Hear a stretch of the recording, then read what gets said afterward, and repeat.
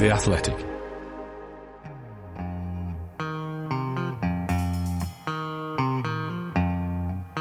The only way to score is, of course, to play with a handbrake off.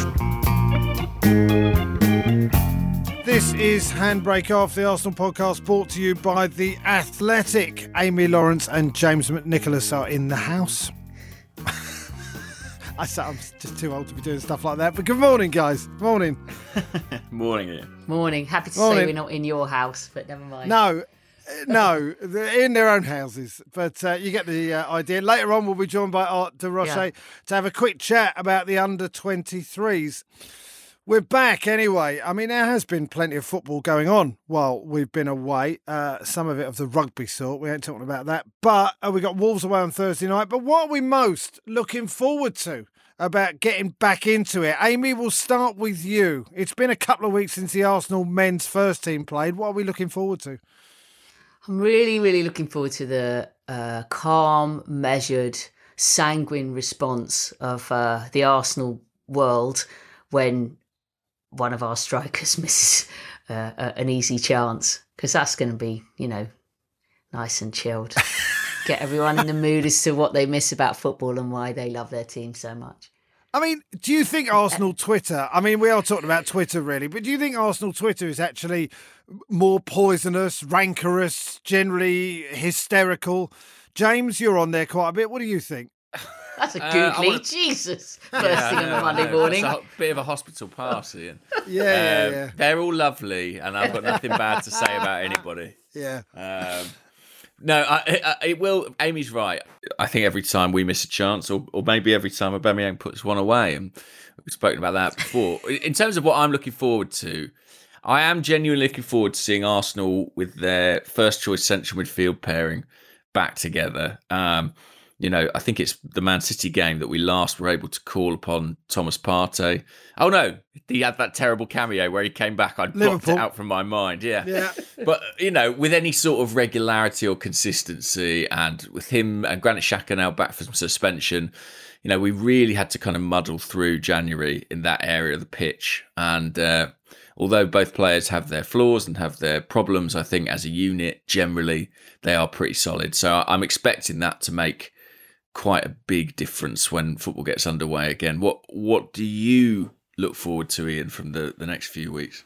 Well, I mean, look, in terms of the Premier League, we've had Burnley-Watford, so that's enough entertainment for anyone, I would suggest. But, well, do you know what? I just want Tomiyasu fit, and I want him back in the team, because I don't think people have quite realised how important I think he is going forward. I genuinely feel there was a little Twitter spat.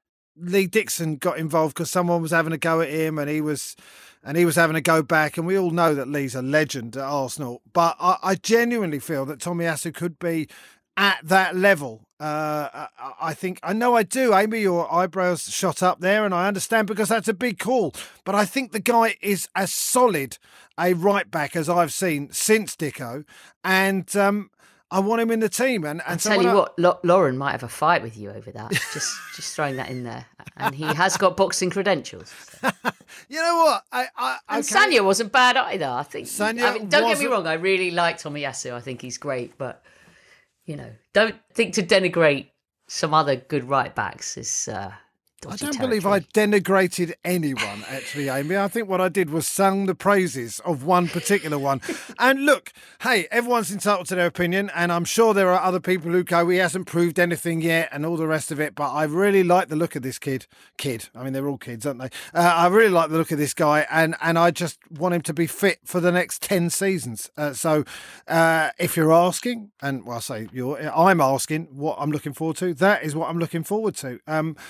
Go on, Amy. You want to say something? I did give a fairly facetious answer when you first asked me about what I'm looking forward to. So I'm actually really looking forward to seeing how the team. I'd love to see the what people kind of more or less identify as the first 11 to have a good run of games without any problems. And I'm really looking forward to seeing how revived they have been by this break, because for all the negativity that there has been about not signing the reinforcements that were hoped for, I think that that there was the makings of a really positive team not so long ago that we were all quite excited about. But they also looked so knackered before the break. And I think that anybody who watched any of the videos and stuff coming back from Dubai, you could see that they were renewed a little bit, refreshed and reinvigorated. And I think just having a break, getting some vitamin D, having a bit of downtime and being able to just pause and enjoy themselves for a bit, hopefully has done them the power of good, mentally as well as physically. Yeah. Well, I agree completely. Was there anyone, by the way, involved in football who wasn't in Dubai in the last couple of weeks? Anyway, you can get yourself ready for the match by signing up to The Athletic, and new subscribers can get a third off by heading to theathletic.com/Arsenal pod. That's theathletic.com/Arsenal pod.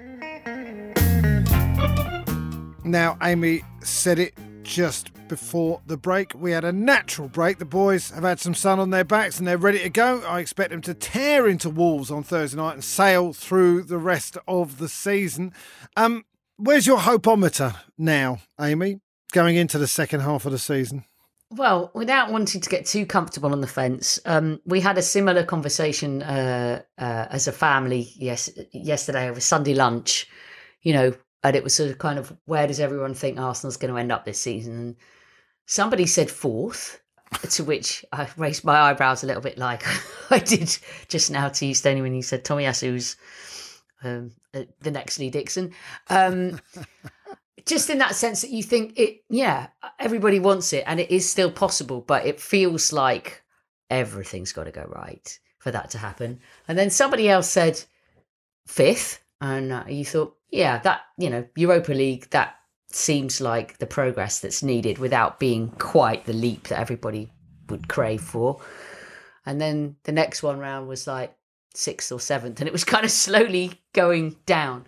And the difficult thing is I sort of found myself nodding away with almost everybody, because where Arsenal are right now is, you do feel that, the spectrum or the span of possibility is quite broad. It could go beautifully. The gamble of the transfer business and the outgoings, sort of with this lean, streamlined squad with 17 cup finals, with a bunch of young, hungry players who really get along and who are really united. You never know. They could just hit a rhythm and that just goes beautifully all the way through to the end. Having said that, a few bad results, the pressure could be colossal and it could go quite badly wrong. Or it could just be that, very acceptable sort of, hopefully fifth, possibly sixth. But wow, I don't think anyone really wants... it is a very comfortable fence. I was going to say, essentially you're sat back in the armchair on the fence, really. But I understand that. James, this is the point, isn't it, really? That all things are possible. If it all goes right, everyone stays fit and we hit that rhythm, fourth is definitely possible. If it all goes wrong and we start playing like we did in, before we got going in the season, we can finish eighth, and all things in between. Yeah, there's teams between fourth and eighth: United, West Ham, Arsenal, Tottenham, Wolves, separated by 4 points. Admittedly, I think that table is a bit misleading because there are a lot of teams with games in hand, including Arsenal. We've played 2 games less than West Ham, 1 game less than United, who are both above us. It's really hard to call. If you ask me to, put my name to something now, I think Arsenal will finish in the top 6, but probably not the top 4. That's just my perception of kind of where we are and where the squad is based on January transfer window. But it's going to be very, very tight. And, even Thursday, Wolves game feels pretty big. I mean, if we lose that, they will go above us. So that could have pretty significant ramifications come the end of the season. And Amy described it as, 17 cup finals. And it really is that. I mean, it's a pretty clear gauntlet now between now and May for us to try and make our way through. Yeah, no one's been... We're playing the first team every time now, aren't we, really? Whoever is fit and available is straight in that team. Amy, you were slightly sort of upset by watching Vlahovic score an absolutely fantastic goal. We didn't at the weekend. He's going to get quite a lot, by the way. You really can't let this get to you every time he does this. And by the way, Ober will start scoring fairly soon as well, and that'll make it even harder. But in the end, we have what we have. We didn't get your comments last week about the transfer window and what went on. Can you give us a little insight into what's happening in the Lawrence mind? Read the transfer. Oh God! Oh, you're having fun I this like morning, Stoney. I wouldn't. A window into the Lawrence soul, that is quite scary. I wouldn't be opening that too wide. I think my feelings were probably much the same as almost everybody, and the majority of people that I was listening to or seeing during that period who were in kind of vaguely reasonable moods seemed to be in agreement that the exits were broadly not a massive problem, but the lack of the entrances was, the worry, and that's very much how I felt. I think I could have lived with. I'm sorry that it ended the way it ended with Ober, because I think that his contribution to the club during a really difficult period is something I'll remember warmly, and I think overall he's a likable, very likable character. Sometimes people leave and move on, and it's a bit easier to feel negativity towards them because maybe, there are aspects of them that are not as likable. But I think Ober is genuinely one of the good guys, and I think he did great stuff for Arsenal, and especially that cup final, that 2020, that behind closed doors period where he did take on that leadership role by example on the pitch and to an extent off the pitch as well as a character. Deserves a lot of fond recognition, but it is what it is. It probably helps that he gone off the boil before leaving, because I think if someone leaves from a position of strength, it really hurts, like Van Persie, for example. But it's just wondering whether we've got the firepower, and it's not impossible. And going back to that question before about sitting on the fence and where it could be anything between a whole bunch of options, we've got to be optimistic and pleased that top four is an option, because it is the first time in a while that you've genuinely going into the sort of home stretch thinking that it's attainable. So that in itself is something to cling to. But whether we've given ourselves the best chance of attaining that, we'll find out in May. But it's going to demand and require optimum performances from every player for pretty much every minute of every game.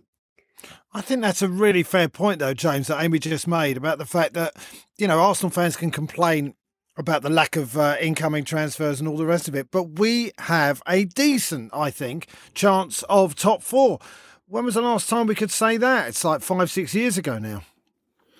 Yeah, true. And we've put ourselves in that position with, a pretty strong run of form after that bad start to the season. And by and large, that group of players are still here, are intact, are, for now, touch wood, fit and available.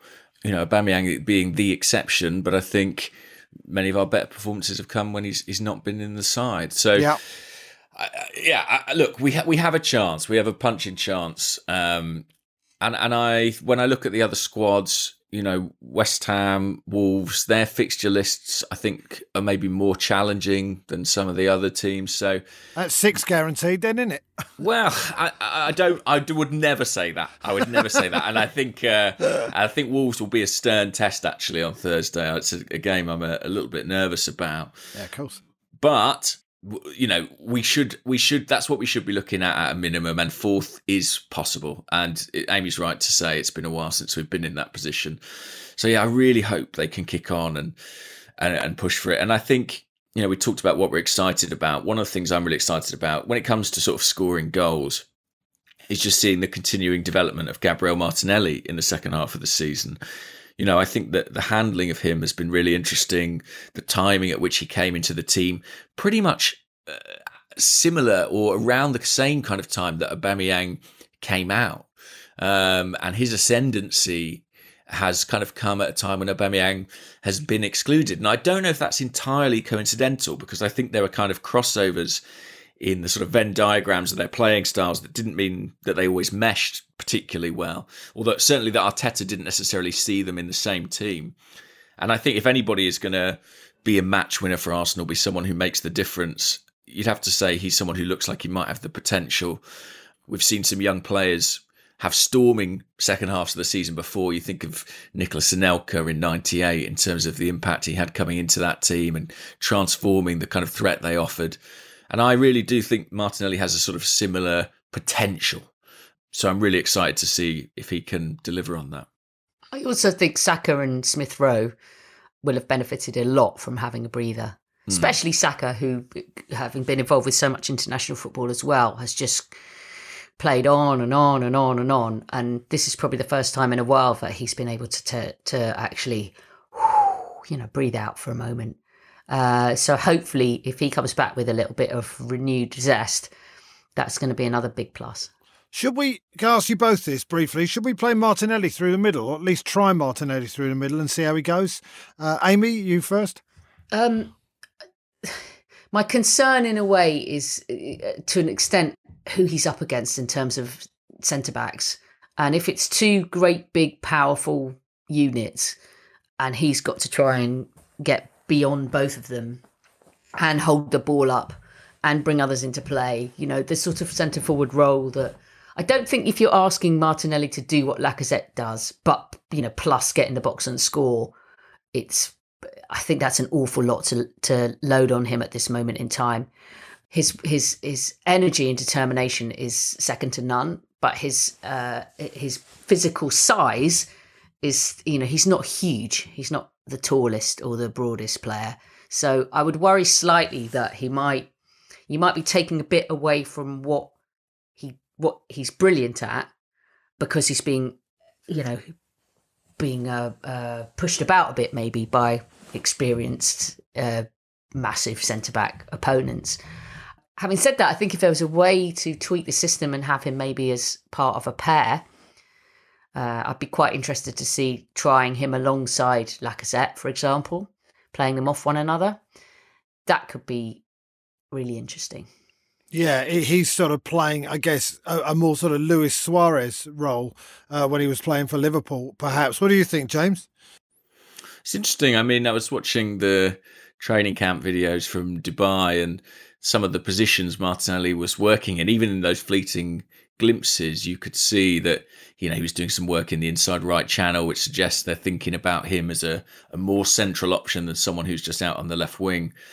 I have to say, I think that where he's playing right now suits him, and it enables him to kind of dovetail with Lacazette a bit anyway. We've seen a bit of combination from those two, almost operating as a front pair, even if forgot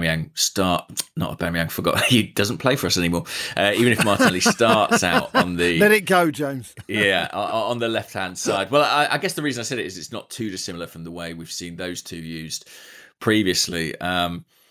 I'd be intrigued to see it, and I think what appeals about putting Martinelli in the centre is, it frees up an opportunity for Emile Smith Rowe in the starting 11, which hasn't been there in recent weeks, and it shouldn't be forgotten what good work he did in the first part of the season, playing from that left hand side, and he is still the top scorer indeed. A couple of nice stories from, actually one nice story and one annoying story. Ian Wright was at Boreham Wood yesterday for the FA Cup. Amazing result for them, 5th round of the FA Cup they're in. And he had a chat with a guy called Adrian Clifton, who's had a bit of a tough ride, and he's been mentored by Wrighty. If you were to give a message to Ian, what would you say right now? Thank you.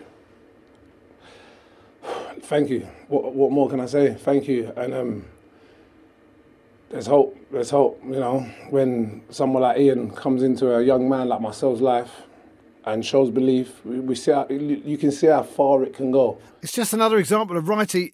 I mean, it's saying he's a national treasure. It sort of feels demeaning, but he is a national treasure, isn't he, Wrighty? He's loved by football fans everywhere, not just teams he played for.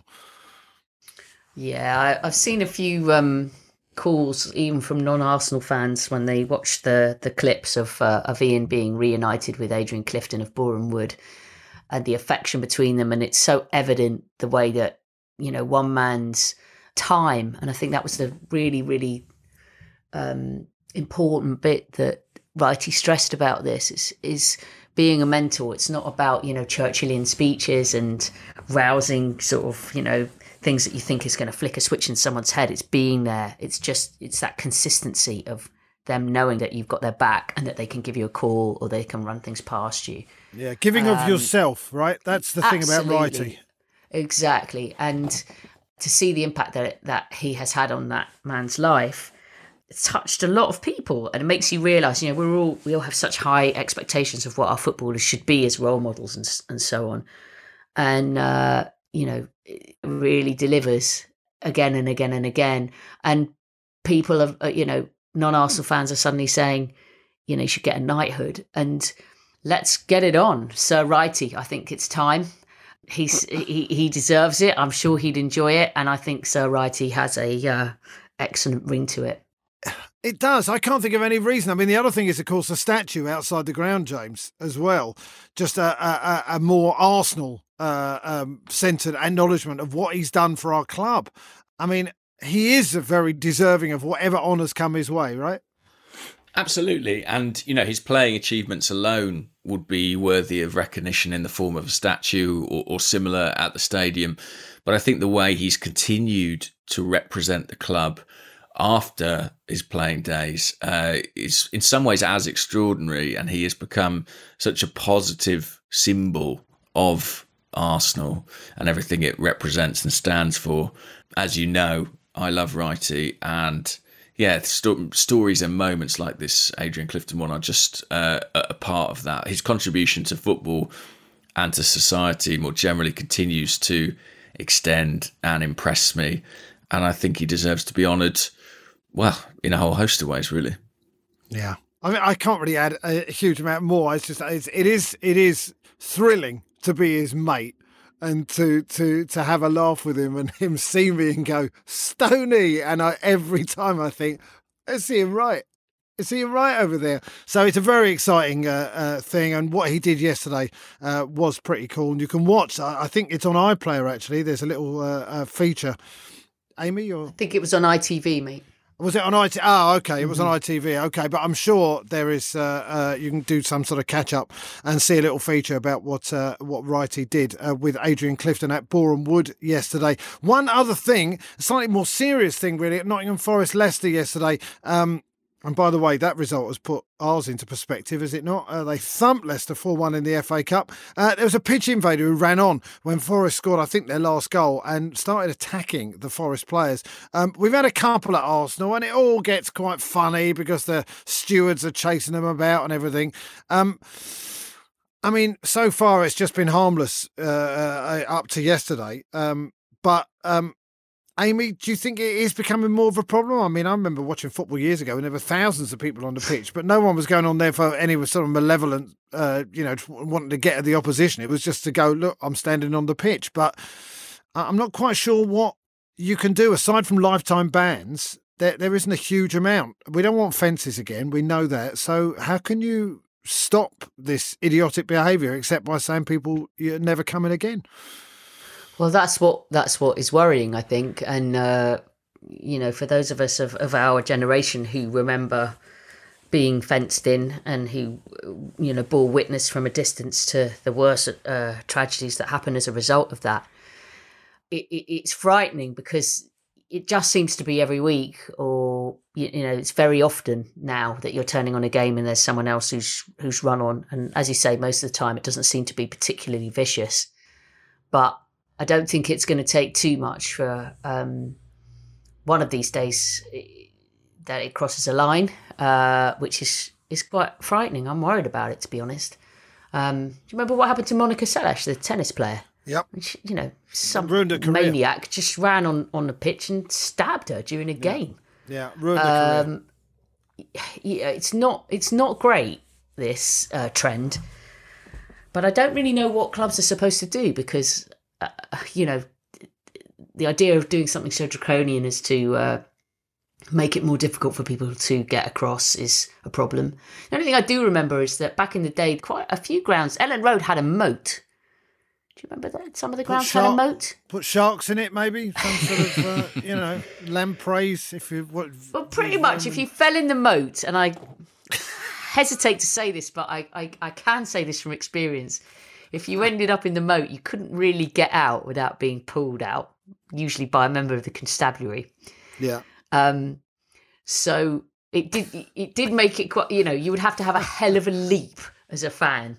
You'd have to be a professional long jumper to clear the moat from your seats or the front of the stand to get on the pitch. Right. Now, I'm not suggesting that Premier League clubs start building moats.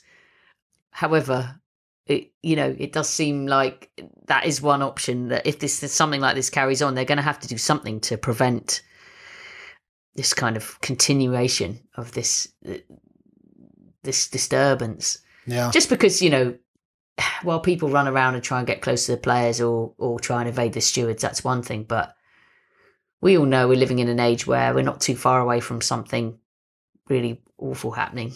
Quite. James, anything to add to that, really? I mean, it's... No, I like the moats idea. Extend that, get the players to come in over a drawbridge, give the stewards lances, go for a full medieval theme. It is a little bit alarming, I have to say. And I do think, I guess part of it is born out of the end of the pandemic. I wonder if there's something about fans being back in stadiums that, the sense of opportunity and the liveness of that moment is somehow enhanced, and some people can't handle that. Yeah, I hope it's something they can get a handle on, because the risk of something serious happening, or the risk of, a player retaliating to some kind of provocation and them suddenly becoming the fall guy in it, I think is very serious and something that needs to be addressed. Quite. Now, in a short while, we'll have a little chat about Art de Roche is going to join us, and we'll have a little chat about the youth team, Arsenal 3, Chelsea 1, and also the game at Meadow Park, Arsenal 1, Man United 1 for the women's team. This is Handbrake Off, the Arsenal podcast, brought to you by The Athletic. This episode is brought to you by Michelob Ultra, the official beer sponsor of the NBA. Want to get closer to the game than ever before? Michelob Ultra Courtside is giving fans the chance to win exclusive NBA prizes and experiences like official gear, courtside seats to an NBA game, and more. Head over to MichelobUltra.com/courtside to learn more. We were a bit with the handbrake at time. Okay, we're joined now by Art de Roche, wearing a really great replica shirt, by the way. Can you just stand up a little bit, Art? I know you can't see this, but what is that? Is that a new? What is that? So that's the retro stuff they brought out, I think, around Christmas. I said I wasn't going to buy it, but then my brother was in Shoreditch a few weeks ago, took a picture and sent it to me and was like, "Do you want it?" And it's a nice shirt. Yeah, I think we all know what the answer was. yeah, hard to say no. Has he got De Roche on the back, by the way? No, there's nothing on the back. I've left it pure, clean. Yeah, fair enough. All right, the youth played on Friday night. Arsenal 3, Chelsea 1. These are some of the kids that we may well see. I mean, they've already been on the bench, but Mikel Arteta doesn't seem of a mind to bring them on in general, although Charlie Patino's had a run or two, scored against Sunderland. How's it looking, Art? Any particular standouts that we maybe see making their debut soon, especially with the thinness of our squad? Yeah, I think in terms of just the general overview, they're in a lot better position than they were last year. I think Kevin Betsy's done really well with the players and just the squad in general, finding a way for them to play and be successful as a team, but also have players who can shine individually. And of course, the guys you mentioned, Patino, who's obviously already made his debut under Mikel Arteta. And then I think the closest guys after him would probably be Omari Hutchinson, Mika Bjerf and Salah Ul-Adamhan, who have all been on the bench. But if we're talking realistically, I'm not sure if they would get those opportunities this season with Arsenal, just because when you look at I guess, how much weight is going into these next 17 league games, I'm not sure Mikel Arteta would choose to just throw in the kids in these games. Maybe if they're winning a game quite nicely, then they could be given a shot. But I love the optimism. Yeah, I genuinely love the optimism. I'm sorry for, I guess, maybe it's a bit of pessimism after Balogun could have been given a few chances at the back end of last season, but I just wouldn't want to get people's hopes up too early. No, I mean, it's just that I was thinking of our squad. I mean, we really have, 15, 16 first-team players, and then after that, we only have to lose a couple, and we are a bit light. Amy was talking about Amari Hutchinson. Maybe would have been good to bring off the bench for the last 10 minutes against Burnley. Or was that asking a bit too much of I don't know how old he is, 17, 18-year-old to come up against Burnley? Yeah, he's 18. I think he's the one who probably has the X factor. I know people are probably most familiar with just little compilations and stuff on Twitter from him, but even in the game on Friday night, his goal, I think he received the ball on the halfway line and just drove through about 2 or 3 challenges. Then charging forward in support of Hutchinson, who's going to go alone. Still Hutchinson. It's brilliant. Amari Hutchinson makes it 3-1, makes sure of the 3 points, and adds another goal to his personal highlight reel. It's Arsenal 3, Chelsea 1. Another thing with him, very clean finishes. Off his left foot straight into the bottom corner. And I think it's understandable that Amy and probably other people as well would have wanted to see him come off the bench, because he brings, I think, a directness that Arsenal lack at times. And if you have someone who is willing to bring that and is confident enough in themselves, I think giving them a chance isn't the worst thing in the world. But when we remember it's Mikel Arteta who makes those decisions, I'm not sure if those opportunities will just come in these sorts of games. Maybe it's when Arsenal are 2-0 or 3-0 up and there's a bit more wiggle room in terms of the outcome of the game. Well, James, you were talking earlier about Gabby Martinelli and the way he's been handled. And it's been gradual, hasn't it, really? I mean, he did come on a few times when he was much younger, but it has been more gradual. But also, I believe you were at the Sunderland. Were you at the Sunderland game when Charlie Patino came on, and how excited people get when the youth come on, and then for him to score? It was just a really magical moment, I felt.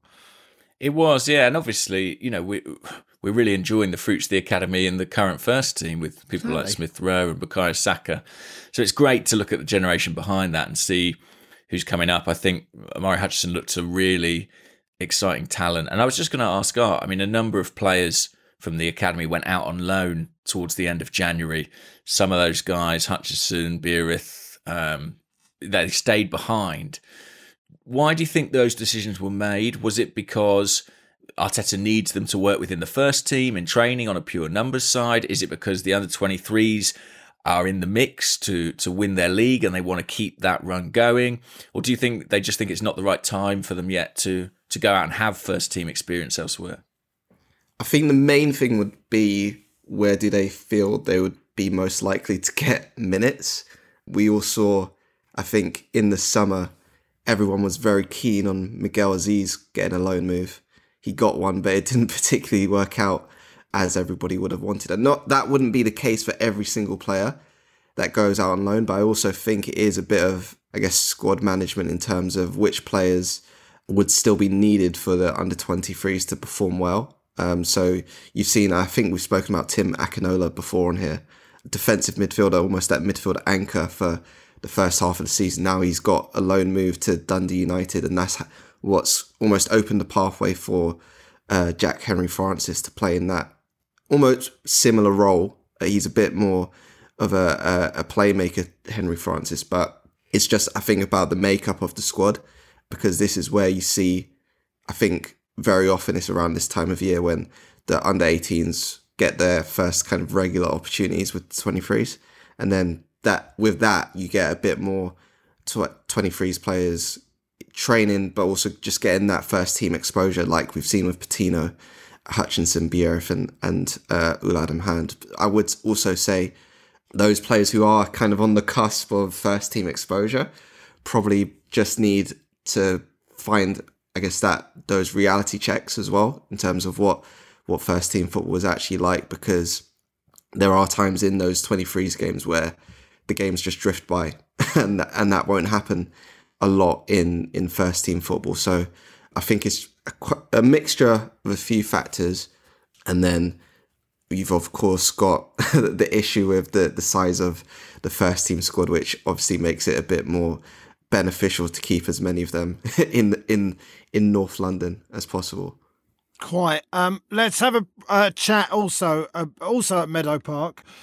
The women's team played Manchester United 1-1. Jonas Eidevall was not very happy about playing both games being played there, but there was one just stunningly beautiful moment. If you haven't seen it, go on YouTube and put in Viv Miedema's pass to Blackstenius for the goal. It's just one of the most beautifully weighted passes. I would hesitate. I'm going to say it's Bergkamp-esque, wasn't it, Art? Really?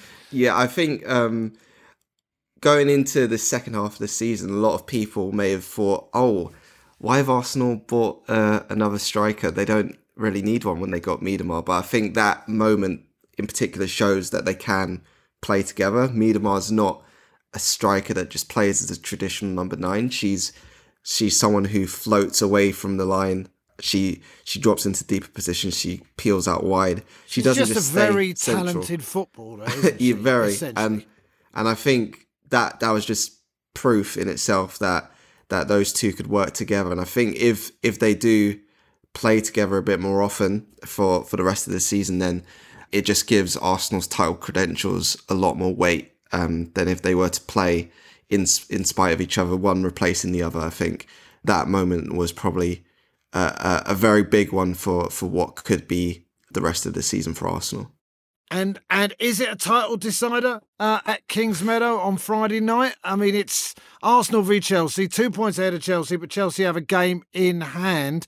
Arsenal started the season brilliantly. It's definitely been a bit of I don't know, it's just sort of stalled slightly, and Chelsea have been storming up the table. This will go a long way to decide who wins the league this year. Yeah, I don't think there's any hiding from the fact that this is a title decider. I know Jonas Eidevall was quite coy when he was asked that after the United game. He said something along the lines of, well, if it is, I'll be able to see into the future, or something like that. Yeah, I do think these games in particular, historically in the WSL, have been the ones that have decided where the title goes. Last year, Arsenal lost against Manchester City and Chelsea within 2 games of each other in February, and that pretty much decided that they were going to be going for a Champions League fight rather than a title fight. And I think they're in a very good position right now, but as you mentioned, Ian, there has been a bit of a wobble since the FA Cup final against Chelsea, where they haven't really been able to put together consistent back-to-back wins, and that's something that they will need to do very soon, especially if Chelsea end up winning on Friday, because that could be the time where they lose their status as the league leaders. And I think what's probably going to be very tough as well for them is just the availability of their players, because it has been, with the January transfer activity, you can see the pieces that are there. So Leah Williamson and Rafael Sousa. Is she going to be fit? Is she going to be fit? So that's the thing. that's the thing. Eidevall didn't confirm whether she would be available for the game. And she is massive for Arsenal, as is Sousa, who came in January as the kind of left-footed centre-back. And then, so you've got the pieces there. You just need them to be available, and that's going to be another deciding factor in the Chelsea game, I think. Basically, the shape of the squad that Eidevall is going to be able to put out, I think that's going to be massive. Having the pieces and whether they're available, this seems to be the theme of this week's podcast for the men's and the women's team. Let's have a song to end then. James, I'm going to come to you first for something tuneful. Well, yeah, sure. Football's about to kick off again, Premier League football anyway. And so I've gone for OK Go, Here It Goes Again, because, well, here we go again. Okay, Art, did you have a song for us? I thought we'd ask. Yeah, I hope it's not too pessimistic again. But I've gone for Running Out of Time by Tyler, the Creator, because it feels like both the men's and women's teams are slightly running out of time. There is still hope, but they need to sort it out sooner rather than later. So that's my pick. All right, I'm having Waiting by, or So Tired of Waiting, by the Kinks, because I really am looking forward to Thursday. I'll be honest with you. Amy, to finish. I didn't get my chance to chip in with a song when Aubameyang left, so I'm going to go for, mainly because it's just such a great song, Gloria Jones' version of Tainted Love. Sometimes I feel I've got to run away, I've got to get away from the pain you drive into. What a tune. What an absolutely brilliant tune. That's it. Thank you for listening. Thank you to James and Amy and Art. Art, you post a picture of that shirt at some point because I think people should see. That's absolutely outstanding. Thanks to Abby, our producer, and thanks for listening and enjoy the rest of your week. I'm Ian Stone. This has been Handbrake Off, the Arsenal podcast, brought to you by The Athletic.